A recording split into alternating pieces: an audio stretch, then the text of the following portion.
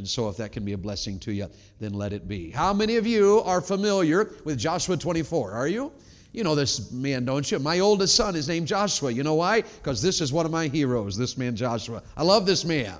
He explodes on the pages of God's Word in just a simple matter. He's a servant to Moses. And we found out his dad's name was Nun. I've always thought that was kind of funny. Joshua, the son of Nun. And if you didn't know how that spelled, you'd think he didn't have a daddy. But he did have a daddy. His name was just Nun.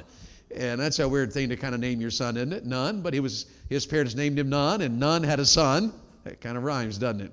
Nun had a son who didn't have a gun. And they named him Joshua. I'm going to quit while I'm ahead, all right? And Joshua was a great man of God. Boy, did he live for the Lord and serve the Lord. It's amazing. There are highlights. Joshua shows up at highlight times in the Bible. The Mount Sinai, as the Ten Commandments are being given, everybody else was running from the mountain in terror. This is a great God, thundering and lightning on the top of that mountain. And you'll find that Moses is on top of the mountain, and Joshua's not far behind him. Joshua loved the Lord, loved Moses, was a great servant. You'll find him later marching around the city of Jericho. Man, you'll find him even before that when they were trying to go into the land and they wouldn't go. And Caleb and Joshua, they were the only two that stood up and said, our God is able. Doesn't matter how big the enemy, doesn't matter how bad the enemy, our God is able to deliver us. And they spent 40 years wandering around the wilderness. And now he's the great leader in the land of Israel. Now, in Joshua 24, he's an old man. He served the Lord. He's had a great life. God's really used him. He had a great Christian home, and he was an incredible general. It is said in one of the books that I read about Joshua that some of our great generals in U.S. history, like General Douglas MacArthur and Dwight Eisenhower, would study this man's leadership in the military battles recorded for us in God's Word. This was a man's man and a very godly man. And I want to read to you two of the most familiar verses you'll find in the Old Testament, in Joshua 24, verse 14 and 15. Now therefore fear the Lord, and serve him in sincerity and in truth, and put away the gods which your father served on the other side of the flood and in Egypt, and serve ye the Lord.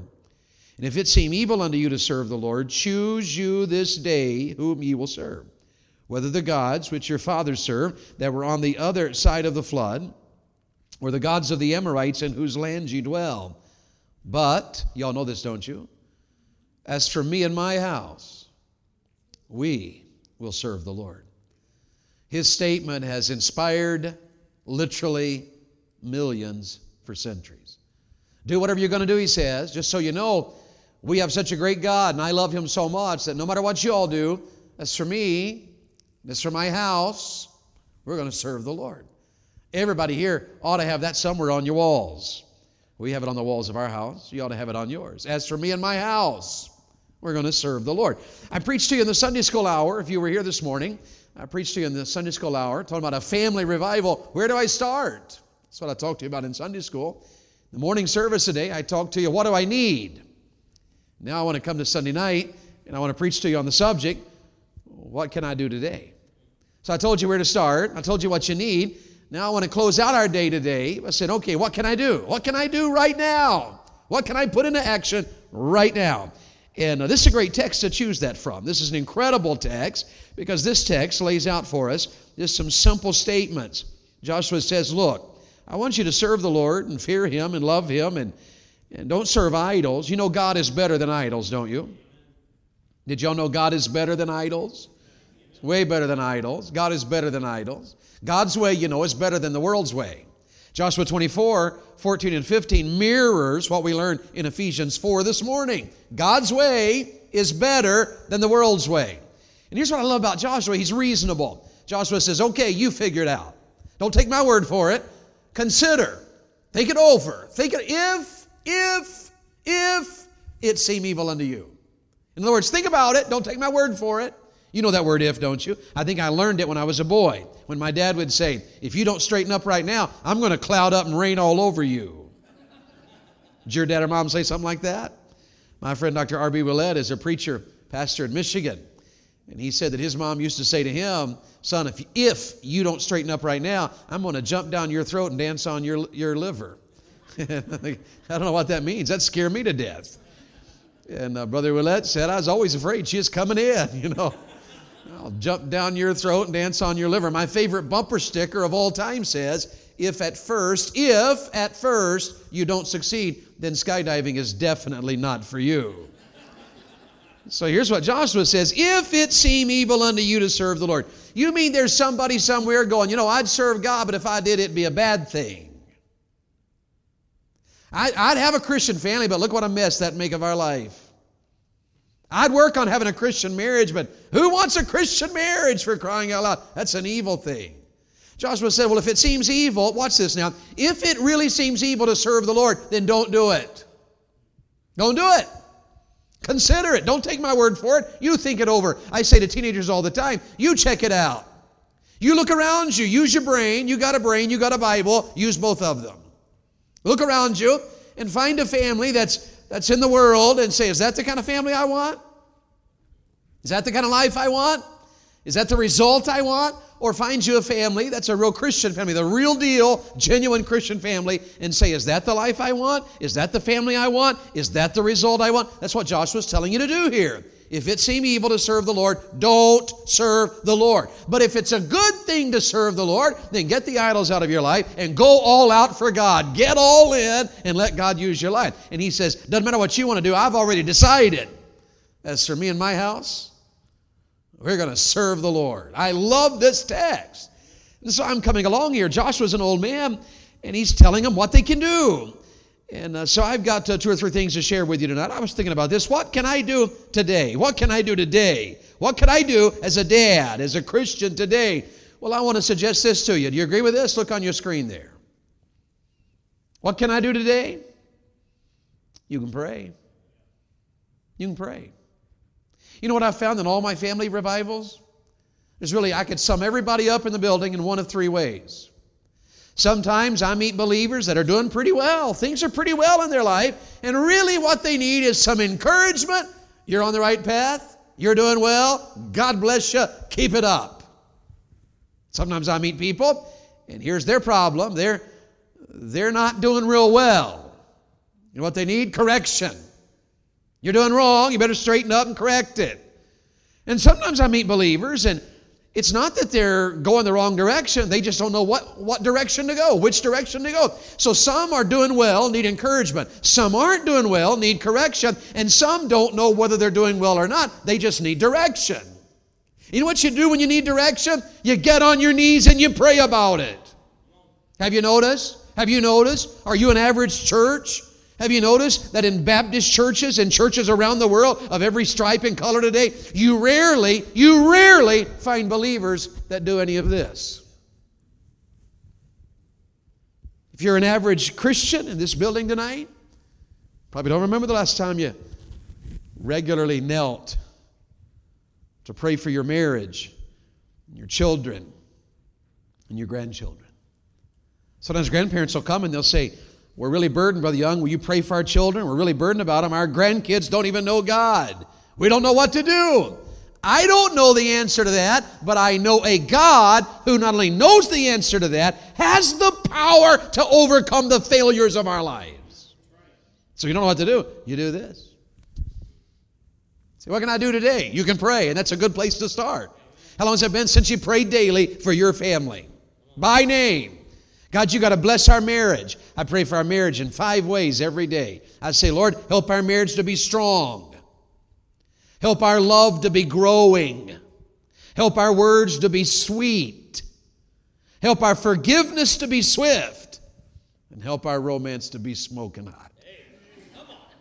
I pray that every day. That'll preach, won't it?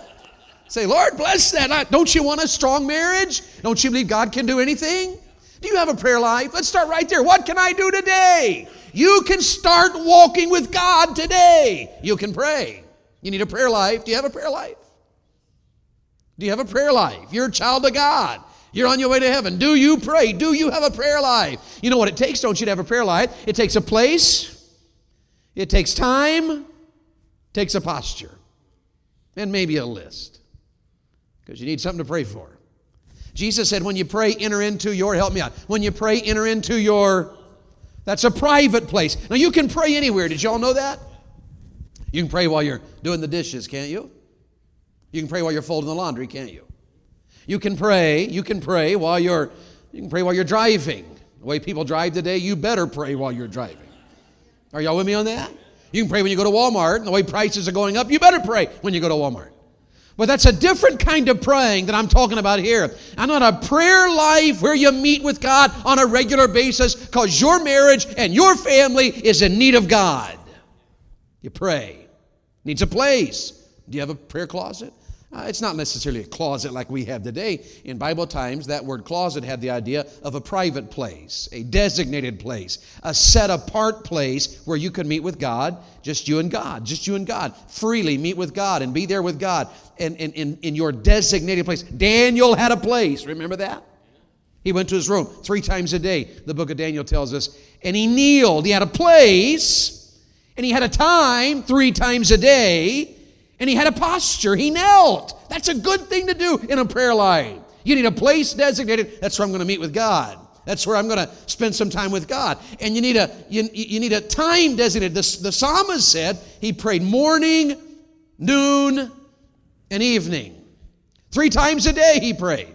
Now, that's not a command. The Bible doesn't say, thou shalt pray morning, noon, and evening. The psalmist just said, that's when I did it. So I don't know when you should. But every one of us ought to have a prayer life, a place, a time. Posture is important in prayer. Did y'all know that? That's why I did this. This is a prayer posture. It's a definite way to pray. Posture on your knees. There's something reverent about that. On your knees. That's a prayer posture. It's not the only posture, but it's probably the most prominent posture in the Bible. To kneel. My friend Dr. Tice, who wrote that book, Raising God's Kids in Sin City, when I pray with him, he prays on his face. He always lays down, flat on his face, to spend time with God. That's how he always prays, on his face. He prays with his grandkids. He'll lay down on the floor, flat on his face, when he prays with his grandkids. He's praying with his one grandson. I think he was 7. He's spending the night with Grandpa, and he went in and put him to bed, had a sleeping bag on the floor, and he laid down on the floor beside his grandson. He said, son, let's pray before we go to bed. And he prayed, and Pastor Tice prays big prayers. He just prays big stuff. He's praying along, and Jonathan's only 7. He's praying for him, praying. And in his prayer, he said, now, Lord, give Jonathan a really, really godly Christian wife. And Jonathan, in the middle of Pastor's praying, goes, whoa. He goes, Grandpa, I'm not ready for that. His little boy's right there. But nothing wrong with praying about it, is there? So you can kneel, you can lay on your face. David, even the Bible tells us in one of the stories of David, that David went to the temple, had a place, went there to pray, and he sat in the presence of the Lord. You can sit in the presence of the Lord. I like that passage, and you guys that have heard me speak at the prayer advance probably have heard me talk about this. I love the passage in the New Testament where this is a prayer posture for men. The Bible says, I will that men pray everywhere, lifting up holy hands. Since he says everywhere, this is often how I pray at a restaurant. Just pray with your hands up. Are they holy? Then you can pray like this. Now, sometimes people get offended by that, and they're like, oh, my word, he's turning Pentecostal. Pentecostals may be wrong in some areas, but it's not because they raise their hands. That part's actually biblical. Are y'all with me on that? Nothing wrong with this, and it's a way you can pray. God, you can pray by lifting up your hands. I'm talking about, what can I do today? I got a family. I want God's blessings. I want my marriage to be good. I want my children to be well. I want my life to be well. I want my grandkids to be well. Here's what you can do today. You can pray. You can get to God today. Mom, do you pray? Daddy, do you pray? How long's it been, Dad, since you prayed for your children by name? Daily. Grandparents, you praying for those grandkids by name? Big things? How many of y'all believe God does big things? Y'all believe that? He's able, isn't he? You have a great God. I said, you have a great God. And so what can I do today? I can pray. Joshua says, look, this is a messed up world and there's idols everywhere and you got to decide what you're going to do. Well, what can I do? I can pray. Start there. Do you pray as a family? Well, you should. You pray as a couple? You should. One of the sweetest things that my wife and I do is to pray together. You don't have to put on sackcloth and ashes and pray for an hour. But when Bethany and I take a few moments every day to touch each other, hold hands, and bow our heads before God together, and pray together for Abby, Josh, Matt, Jake, Charity, for Abby's David, for Joshua's Bethany. We pray. Something special about that. When's the last time you and your spouse prayed with each other? So we don't know how to start. Well, designate a time. We're going to pray before we go to sleep, or we're going to pray before I go to work. Designate a time and make it known. Before I go to work, we'll have a word of prayer together. Before we go to sleep at night, we'll have a word of prayer together. And help each other. Sometimes my wife will say, honey, we going to pray? So I'm one of those guys, I go to sleep fast. Sometimes my wife will say, honey, we going to pray? And I'm just almost out. I mean, give me 2 seconds and I'll be dead to the world. I feel like faking it. But I know it's important to pray. What can I do today? Well, we can pray. Now watch this. Let's go to the text and notice this. What can I do today? What can I do today? What can I do? I can pray. And number 2, I can make a choice. Isn't that the point of the text? If it seem evil unto you to serve the Lord, choose you this day whom ye will serve. I can make choices. Choose you this day. I broke them down into 3 things for you to consider. Number 1, I ought to choose to make commitments. Isn't that the point of the text? Make a commitment. You're a child of God. You're concerned about your home, your family, your kids, your grandkids, your own life. Then here's what you do. You make a commitment. And here's the commitment he calls on you to make. Number 1, fear God. Number 2, serve God. Number 3, be the real deal. Number 2, do it in truth. Verse 14. Now therefore fear the Lord and serve him in sincerity, that's the real deal, and in truth. Start by making a commitment. How long has it been since you made a commitment about your walk with God? To say, you know what? I'm going to fear God. You know, fear has 2 parts to it, right? You know, fear God has 2 parts. On the one hand, the word fear is phobia. It's where we get the English word phobia. It has 2 meanings to it in the Bible, though. One side of the coin, one side of the word means I'm scared to death. And the other side of the coin has the idea of genuine reverential trust. Both of them are in order. You know, there's a sense in which you and I ought to be scared to death. Anybody here ever scared to death? Like, I hate spiders. If a spider's crawling up my arm, it scares me to death. I don't know how to dance, but if a spider's crawling up my arm, I've got some pretty decent moves. It scares me to death. Fear. Fear the Lord, the Bible says. Do you have a definite fear that, you know what? God, I could bring your judgment into my life. What does your Bible say? Your Bible says very dogmatically, be not deceived. God is not mocked. For whatsoever a man soweth, that shall he also what? Is that true? That'll be fear in my life. You teenagers here tonight, listen to me. There ought to be a definite fear in your life that you would reap what you sow.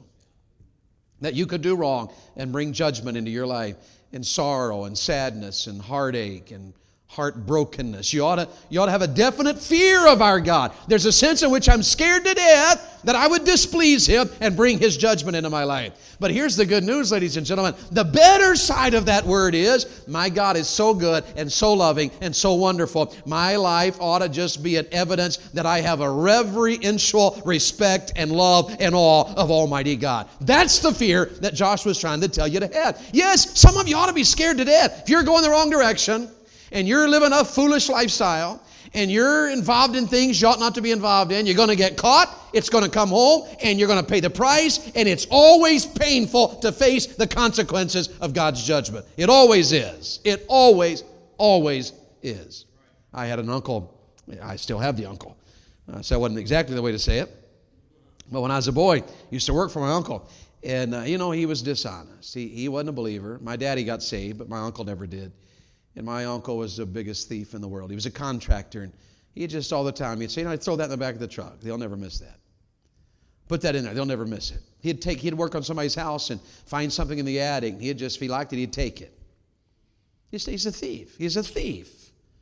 And I remember just being appalled. I was always scared to death of getting caught, but he'd steal stuff all the time. Now he's an older man, and he's a bitter, angry man. You know why? Because his own son sits in a prison cell tonight for stealing. You better fear God. You'll reap what you sow. But you don't have to live your life in fear and trepidation, because yes, God can judge our lives, but God wants to bless our lives. God wants to bless our home and bless our marriage. He wants it to be well in my life. So reverence Him. This is, make a commitment. I'm going to fear the Lord. I'm going to reverence Him and be in awe of Him and love Him. And then the second one is, I'm going to serve Him.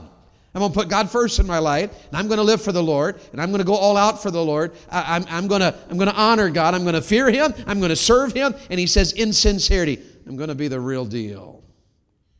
Daddies, can I ask you a question tonight? You men in the church building tonight, I want to ask you men a question. Are you the real deal? Do you just say, yeah, I'm a Christian, and go home and live any old way you want to live? Or are you the real deal? If you were to die tonight, could we stand up at your funeral and say, I'll tell you what, he might not have been perfect, but would your children stand up and say, my daddy was the real deal. When he said he was a Christian, he meant it. He lived it. He acted it. He lived it. My daddy was the, would your kids say that about you, Mom? Mom is the real deal. She is the real Christian. She is the real deal. Make a commitment. I'm going to be real. Real is important, isn't it? Something terrible about being fake. Pastor and I were talking about a preacher that both of us know, and he wasn't the real deal. Cost him and his ministry and many other people dearly because he was such a fraud, a phony. And God called me and you to be real. I'm going to be the real deal. Daddy, are you the real deal? Are you fake? You live in a fake life? You live one way on the job and another way at church? Real is important. I heard one preacher say, he said, typically we come to church to preserve our reputation, but we go home and reveal our character. I can fake it down here. Don't you? Don't we tend to fake it in church? If everything in our life is a mess, you can have the biggest fight in the world on the way to church, can't you? But you walk in and get all spiritual. Hello, brother. Well, God bless you, sister. And you just had a big old fight with your spouse and haven't even made it right yet. I got an evangelist friend. He and his wife had a little spat. It wasn't a big deal. A little spat before one of the services. And he was on the platform and the people are singing. And he had to leave the platform. And his wife was on the front row. And he left the platform and came down to his wife. And he said, honey, I can't preach until you and I make this right. And I'm sorry I said what I said. And will you forgive me? That's the real deal. That's the real deal. Make a commitment. Choose to make a commitment. Truth. You know what you need? You need the Bible. You want to get in the Word of God every day. Serve the Lord in sincerity and in truth. This is truth. God's Word is truth. Do you read it every day? Do you teach it to your children? Is the Word of God a part of your life and your family and your home? Am I making sense tonight? What can I do today? Here's what I can do today. I can pray. And here's what I can do today. I can make a choice. I can choose to make a commitment. I got two more. I can choose to make corrections in my life. One of the problems of our generation, things aren't well in our life, and we just ignore it and keep on going with continually things being wrong in our life. Some of you, you're too busy. That's what's wrong in your marriage and your family. You're too stinking busy. You're too busy. You don't pray with your spouse. You don't have time. You don't pray with your children. You don't have time. You're not faithful to church. You don't have time. It's time to change something. It's a foolish thing for things to be wrong in my life, and I just keep on going without making a correction in my life. I've got to make corrections. In Pensacola, they're building a new bridge from Pensacola downtown to Gulf Breeze. You're familiar with that, aren't you? The 3-mile bridge. And I have a neighbor that's working on that bridge, and the other day it got inspected. They're way along on that bridge. Big old concrete, pieces all along the edge there. They're ready to start putting the top on. It got inspected the other day, and the concrete's cracking. I got to go back and redo all that concrete. They got to redo all that concrete. That's terrible, isn't it? It's like, all the money, all the time, all that wasted concrete. But you want to know something? It's worth making the correction. You better believe it's worth making the correction. I wouldn't want to be driving across that bridge when the concrete decides to go. Oh, make it right. Corrections are important. And so many times in our lives, we don't have a Christian family. We're not doing too well. We're too busy. And sometimes the reason we're busy, we're in debt head over heels. There is something wrong in the American dream when we got houses bigger than we can pay for. We can survive without the homes that we live in many times. Most of us would be better Christians if we sold our bigger houses and bought smaller ones and had more time to enjoy life and less debt. Doesn't that sound un-American? But it's biblical. So you can make corrections. Immaturity. I was counseling one couple and I said, she is all upset at him. And I said, why are you so upset at him? And she said, because all he does is go to work and come home and play video games. I said, how old are you? 41. I'm sorry, if you're 41 years old and all you do after work is play video games, something ought to be corrected in your life. Immaturity's killing us in this generation. Wise up, man up, woman up, and do right. Make corrections. It's not wrong to play a video game. Jacob loves playing video games.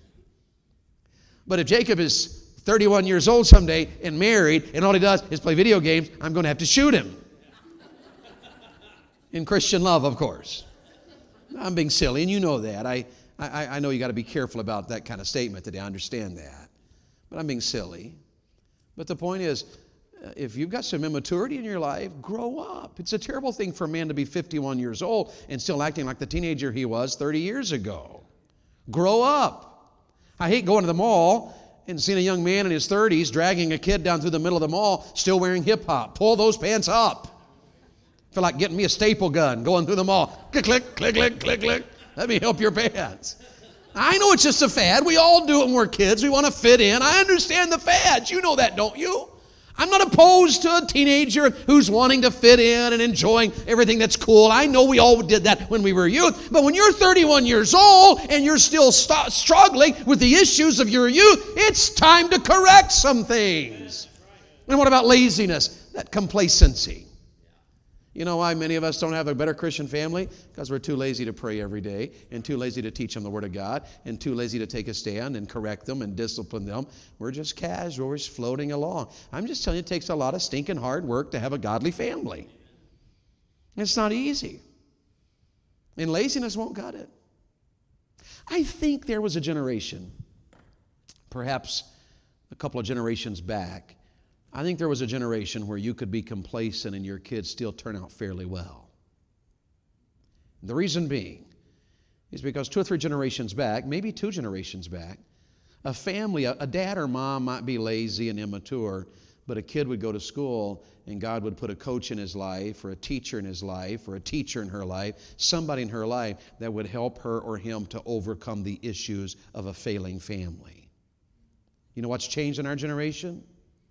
It's almost impossible to find anybody that can help this generation overcome the failure of the home. There's almost nowhere place to turn now. So mom and dads, the fact of the matter is, if you and I don't make corrections, our families will suffer. So I've said to you, make commitments, make corrections. Here's one more, make changes. Is it okay to put that on the screen, what I just wrote up there? Stop being a zero. You're a child of God. Have a Christian home. Stop being a jerk. You're a Christian. Stop being so selfish. Make changes in your life. You know, you can be a hero at church and a zero at home. Are you aware of that? I've met too many people that are heroes at church. Boy, they're involved in the church and they can sing and they can play and they're a deacon and they're a zero at home. Never pray with their kids, never read the Bible, never pray with their spouse. Zero at home.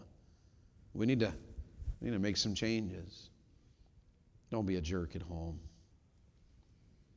That's what I talked about this morning, about humility, gentleness, patience, love, peace. All of us have better days than some. We're all human. I understand that. But if the norm of your life, can I just say this gently? If the norm of your life is you're just a jerk to your wife and kids or to your husband and kids, then my dear friend, you need revival. Make some changes. Stop being so selfish. Let's live for God. What can I do today? I want to have a Christian home. What can I do now? Well, I can pray. I can pray. I can make a choice. Watch this and I'll be done. You can take first steps. You can take first steps. I thought, okay, Joshua, what are you saying to these people? Joshua comes along here in Joshua 24, and he says to them, you know what's wrong in our lives? In your lives, some of you are in danger of serving the gods that your fathers served. Your daddy was a failure, and you're going to be a failure. Your family history is a history of failure, and you're going to have a history of failure. And you know what? The fact of the matter is, you need to start taking steps to overcome that. You need to make up your mind. You need to decide where you are and what's going on in your life and what you're going to do about it. Like first steps, like these. Think of it like this, and I'll be done. First steps. Church. How many of you in this building are saved on your way to heaven? Then church ought to be a priority, shouldn't it? Church ought to be a priority. So for me and my house, we're going to serve the Lord. You ought to be in church. You ought to be in church. You need the church. Christ loved the church and gave himself for it. The church is important. It's fellowship. It's friendship. It's provoking one another to love and good works. It's serving together. It's learning together. It's growing together. It's hearing God's word together. It's togetherness. It's the church. It's important. First step. Maybe you're a dad in this room tonight, and the step you ought to take is, you know what? Our family is going to get in church. Nothing will be more important than church in our home. See, what if they play ball on Sunday? Then I won't be there. Was that too harsh? Was that over the top? Not if you're a real Christian. You know that there's no Muslim teams that play on Sunday? Because the Muslims won't go. It's their holy days. On a holy day, they don't do it. If you and I are people of the resurrection, this is a holy day. I understand there's exceptions. I understand that. I'm not totally weird. Just mostly. I understand that there are exceptions. Sometimes a man has to work or a lady has to work on Sunday. I understand that sometimes. And I am thankful for police officers who work on Sunday. I'm thankful for a nurse that's available on Sunday if I need a nurse or a doctor. I'm thankful. I understand practicality. But it is amazing that in our generation, church is so flippantly treated. But a first step says the church. First step, leadership. There's men in this room. You know what you ought to do, sir? You ought to say, you know what? As for me and my house, we're going to serve the Lord. I'm going to start tonight. I'm going to start tonight. As for me and my house, I'm going to start leading in my home. Tonight, I'm going to start leading. I'm going to start leading in my home tonight. I'm going to go home, sit my family down, say, you know what? We're going to make some changes in our home. So I want to tell you what they are. And here's the first change we're going to make. We're going to start praying together every day. See, that's spiritual leadership. Say to your son, hey son, we're gonna make some changes here. You can't play video games until, you know, it's not wrong to play video games, but I think it'd be good. You have to chop wood to play video games. Amen. Come on. Wouldn't it be great if you had to chop wood to get your video game to play? Somebody should invent that. I'm just telling you right now. I'd buy it, patent it. It'd be a good deal, wouldn't it? Now, I'm being a little silly tonight. So you got to lead. You got to make your mind up. My friend evangelist Micah Self, he's single. He was preaching at a church way out west some months ago, and a youth pastor said to my friend Micah Self, he said, man, I'm so glad you're preaching to my kid. My kid really needs it. He's just really struggling. He said, all he's done this summer is play video games. All he has done this summer is play video games. It's all he's done this summer. Brother Self is a little bit of a prophet. This youth pastor, independent fundamental Baptist youth pastor. Oh, my kid's done this summer. Play video games. Brother Self said, well, I don't mean this to be offensive, but you know whose fault that is? That's not his. That's yours. Amen. And I said, what did he say? He said, he didn't say nothing. So what can you say? Because that's the truth, isn't it? You bother with your kids, then lead. You say, that son of mine doesn't know how to work. I know whose fault that is. He hasn't been trained to work. Those kids of mine, all they want to do is play video games. Sell the video game. Put it on Craigslist for free. It'll be gone just like this. I'm telling you, somebody will come get it. Listen, the point is not to be silly. The point is somebody's got to lead. Somebody's got to rise up in our generation and say, as for me and my house, we're going to serve the Lord. We're going to learn how to work. We're going to learn how to do what right. We're going to have respect. We're going to honor. We're going to do it. We're going to serve the Lord. Leadership. And somebody's got to follow. Wives, partner with your husband. Get on board and say, all right, honey, if you want to pray every day, then we're going to pray every day. If you're telling me the kids can't play video games, we'll sell the video.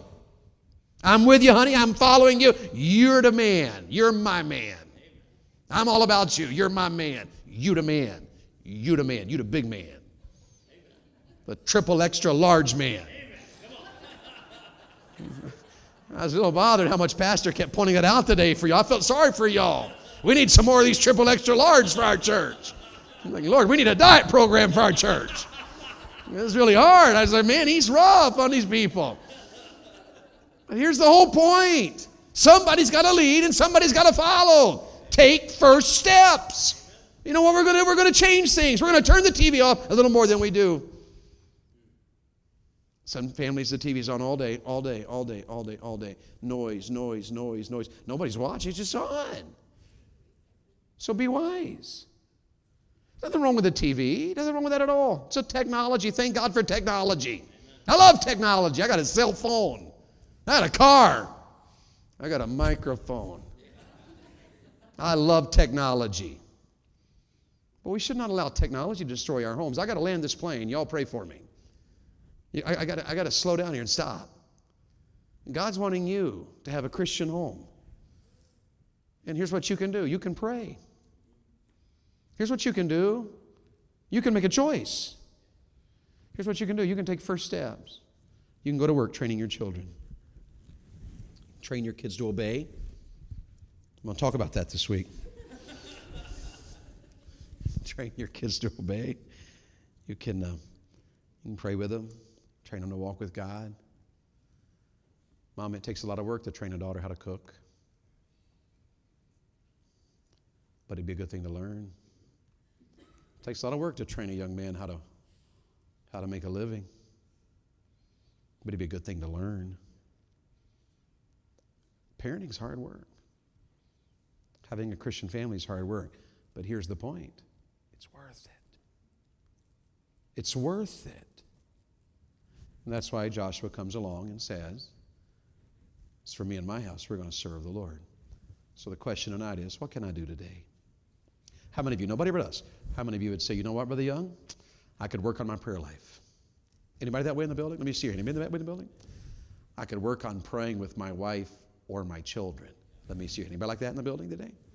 How many of you could say, you know what, Brother Young, I could make a choice. There's some corrections I can make. There's some changes I could make. There's some commitments I can make. Anybody like, let me see your hand. Anybody like that? How many of you say, you know what, Brother Young? I could take a step. I could choose 2 or 3 steps and say, you know what? I'm gonna take a step. I'm gonna take a first step because I want a Christian home. I can take a first step, a first step, a first step. Anybody like that? I can take a first step. May God help us all to do it, okay? God bless you so much for hearing God's word tonight. Let's have our pianist come to the piano and just take a couple of verses and play for us because I think we ought to pray tonight. So we sure need the Lord tonight. We sure need the Lord. I know it's not always easy to kneel, but it's often good to. If you can't kneel, be seated. But God spoke to you. I know He did. It's 20 after. I know it's late. It's time to go. But we ought to seek the Lord before we do. Take a few moments, pray. I know we have, I think, a brief offering, and then our night will be gone. Stand together. We may cross the building. Seek the Lord as she plays our hymn.